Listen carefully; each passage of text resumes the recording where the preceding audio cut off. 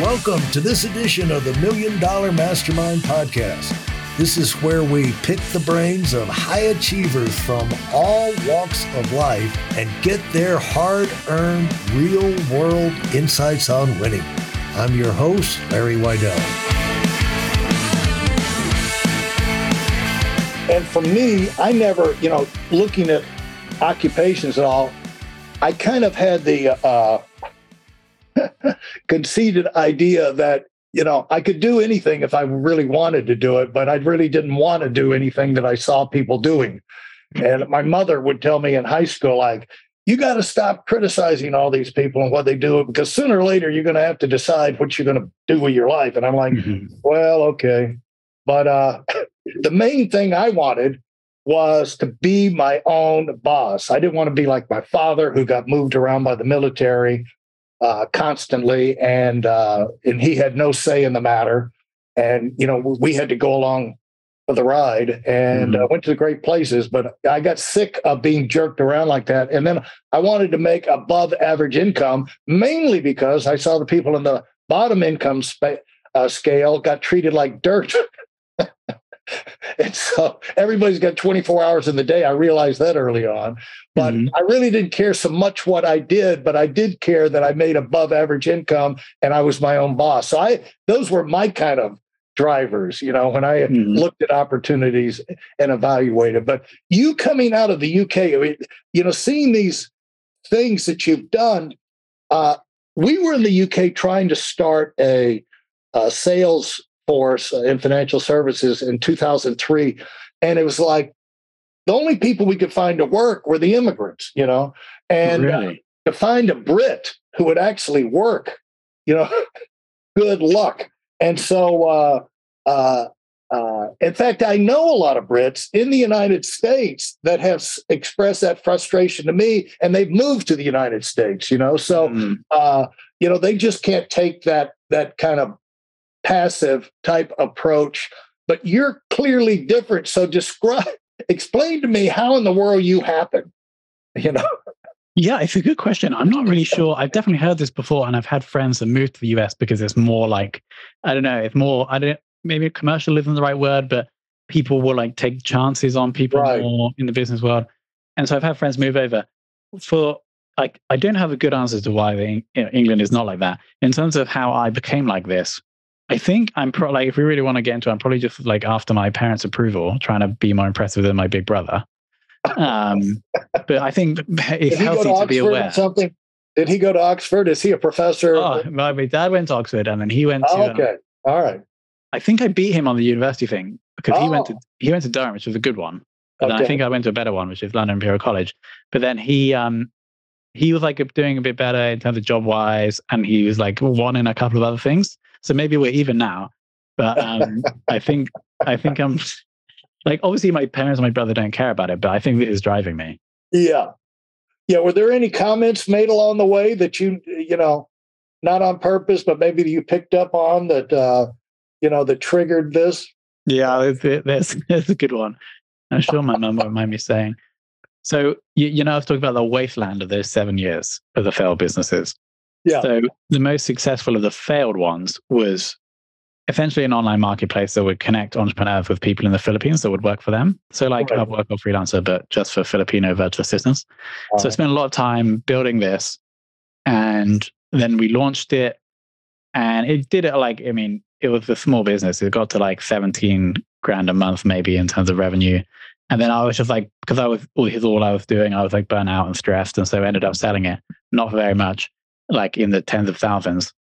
And because the bank account where the money was going to was still addressed to my home, my parents' home, when the money landed, like my parents got the letter and it had the amount of cash on it. And I knew the letter right. So I like text my mum being like, hey mum, do you see the check? And she was like, yeah, I saw the check. Is that it? Is that all you got? And I was like, oh, brutal. It's like the most money I've ever earned. And so now I just have to get a bigger one. Send it to her and see what she says. Yeah, it is interesting. But do you find yourself to be a loner over there, or are there other kindred spirits is there hope for the UK in terms of growth and reinventing itself and creating jobs? Do you think? Yeah, I think the B2B world, Yeah. So I am like relatively connected, or I have like friends in the startup world, and there definitely are ambitious people here in the UK, probably not to the same extent of the US. So I think there will be growth, but maybe not at the same rate of over the pond. And if I was speaking to those people, I would say, good for you, because if this is the United States, you'd have a whole lot more competition. But because it's the UK, a little bit of go power could probably get you way down the road, because it just is so unique, And so talk about why just the podcast business was not enough. Why you're expanding? Did those, I think you're expanding, or were those other businesses like the BCast and these other services? Were you involved in those, or to kind of start them at the same time, or what? Yeah, let me give you a high-level overview of the strategy. So even before Fame existed, the first thing was called SaaS Marketer, which was essentially, it used to be a daily email that I would write that would just outline something that a software company did to grow and the result it had. So the idea here is I could build an audience of people that I know have buying power, and then I can work out what to sell to them afterwards. So that audience grew, and that's where, so my ex-employer became the first client of Fame, but then I had the audience, and so clients number 2 and 3 were from that audience. Now people can get that newsletter, right? Yeah. So if you just go saasmarketer.io, we can link to it below. That's SaaS, right? Exactly right. Yeah. And a weekly B2B newsletter for for clarification. Why would that be different from why would that be unique, B2B? Yeah, so it started off being like very specific, actionable like tips, but now it's migrated to a weekly newsletter. So we're actually informing and updating people on the news in the B2B space. So if you work in B2B marketing specifically, this is useful to subscribe to, because in 5 minutes you can get up to date with the biggest things that have happened in the last week. Yeah. And then we present it in a way which I think is quite unique and not boring. So, and it's obviously completely free. And so that happened first. So, and that audience has been growing slowly because that hasn't been a focus since Fame came in. Right. But what happened at the same time is that as Fame was just starting off, it wasn't taking up all my time. So I was like, okay, what else can I do? I saw the podcasting world expanding, specifically businesses starting podcasts. And so, okay, we can create this service that will help businesses release podcasts. But then to run a podcast, you also need some technology. E.g., if anyone's listening to this episode, the audio file has been sent over from an application called Bcast, which we also created. And so Bcast is podcast hosting for high growth podcasts. And so this actually started at a similar time to Fame, but I would say throughout the 3 years that they've been running, 90% of my time has been on Fame, and then 5% on Bcast, 5% on SaaS Marketer, which is the media brand. And then there's also now a fourth SaaS product, which helps take audio from a podcast and produce the written assets, the social posts, the blog posts, the summary and the description and the titles. And so if we want to zoom out and look at the whole organization, there's a media company called SaaS Marketer at the top, which is just generates attention for the people that could be buyers of the other 3 brands. And then the 3 brands are Fame, which is the service for B2B podcasts, Bcast, which is the software to run podcasts, and then Abney, which is the software to convert audio to written assets. Yes, it's a nice package. Yeah. And just one more point. Because obviously I'm very aware, if anybody is like trying to build a business, well, as we just mentioned, for a business to work, you have to be better than your competitors. Now, the best way to do that is to focus. So I'm very aware that probably the only reason Fame has worked is because it's had 95% of my focus for the past 3 years. So then the question is, why bother do these other things? Yeah.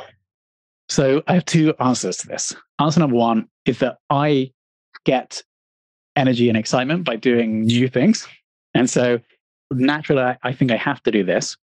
So what I have to ensure is that I have people around me that can keep focused and do the incremental improvements. So I think I managed that well with Fame. The second point is that there are some, like good connections between these brands, and they actually can be better together than separate. For example, we don't have to do product development or user interviews for Abney or Bcast because every day we're working on podcasts for 60 to 60 different people.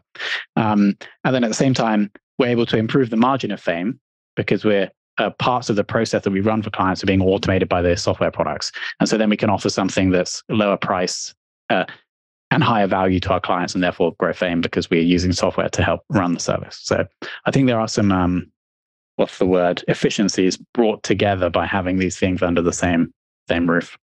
Well, I would add to that, if you don't mind. Please. The knowledge you pick up from doing that, it causes you to learn skills. Every time you learn something, it seems to be, and we noticed that when we went over to the UK to start an expansion operation, what happened was they, we're going to build a new nationwide sales force and financial services. But as soon as we landed, Enron occurred, and worldwide, all the financial regulators went berserk, passing laws and putting a noose around your neck to where anything you got that worked when they found out about it, they said, okay, you can't do that anymore. And so finally, after 6 months, we pretty much gave up and came home. Had that not happened, we probably would have done well. But the thing was, we learned a lot of things in marketing and time management and contacts and prospecting that we wouldn't have learned otherwise. So, you always pick up, when you try the new things, you pick up knowledge. You also pick up contacts, and you make the friends and great experiences that inform future decisions moving forward. So it's hard to, as long as you can keep the main first thing going, but also it's good time because it allows you to demand more from your existing team in terms of taking over, forces you to delegate more to the people that's on your team already, and gives them opportunity to grow and expand their responsibility and their knowledge. But as you came up, you talked about the failures, and we all have failures, but nobody really pays attention to you on your knowledge, what you know, until you finally come in and actually do something significant. Then all your background of failures, it's like, this is, we all always joked about, this is going to be a great story when down the road, when we get on stage in front of the crowd and we talk about, how we got here. And they said, yeah, but until you do something, nobody's going to be listening. So what would you say, when you look at your career, when did things start really happening to where you feel like all of this is starting to pay off, and I can use this information and, to really make something, and made something big happen? Where would you say is a turning point from just getting experience with your activities and a little bit of money to where you really started having some significant success? I think it came at the point, which was probably 1 to 2 years ago, where I was able to pay myself from Fame more than I would have earned if I just stayed in the management consulting roles. Yeah. And so maybe it was, if I just stayed in management consulting, maybe I'd be paying myself I would be getting paid £100,000 salary, possibly. And so I was getting close or up to that point with Fame. And I think that was the key turning point, where actually the last 10 years of paying myself less and learning and failing, it was actually starting to pay off. Yeah, because all of that experience, like you talked about, you had tips you put out in your SaaS marketer, that came from your time of not having great success, would you say? Exactly right. So learning those concepts of online marketing, I was able to then very quickly look at a SaaS company and understand what they did right, and then how it worked, and then put that into the content. So yeah, everything, there's probably things I've done today in day-to-day Fame work that have been informed by a failure 5 years ago. It's kind of amazing how it ties together. I'm going to be curious to see down the road how you wind up using that time you put into studying chemistry? That's a really good question. And yeah, I would. Well, so there are skills you learn in a chemistry degree that are definitely valuable. Like what they do in chemistry in my course, anyway, is they would like give you a load of results from the lab, and you would have to tell them what compound we thought those results were like showing. And so that's just like an analytical skills, right? Maybe when we get a lead and we don't know where it's coming from, I can like look at 3 different sources and use that to deduce where the lead came from.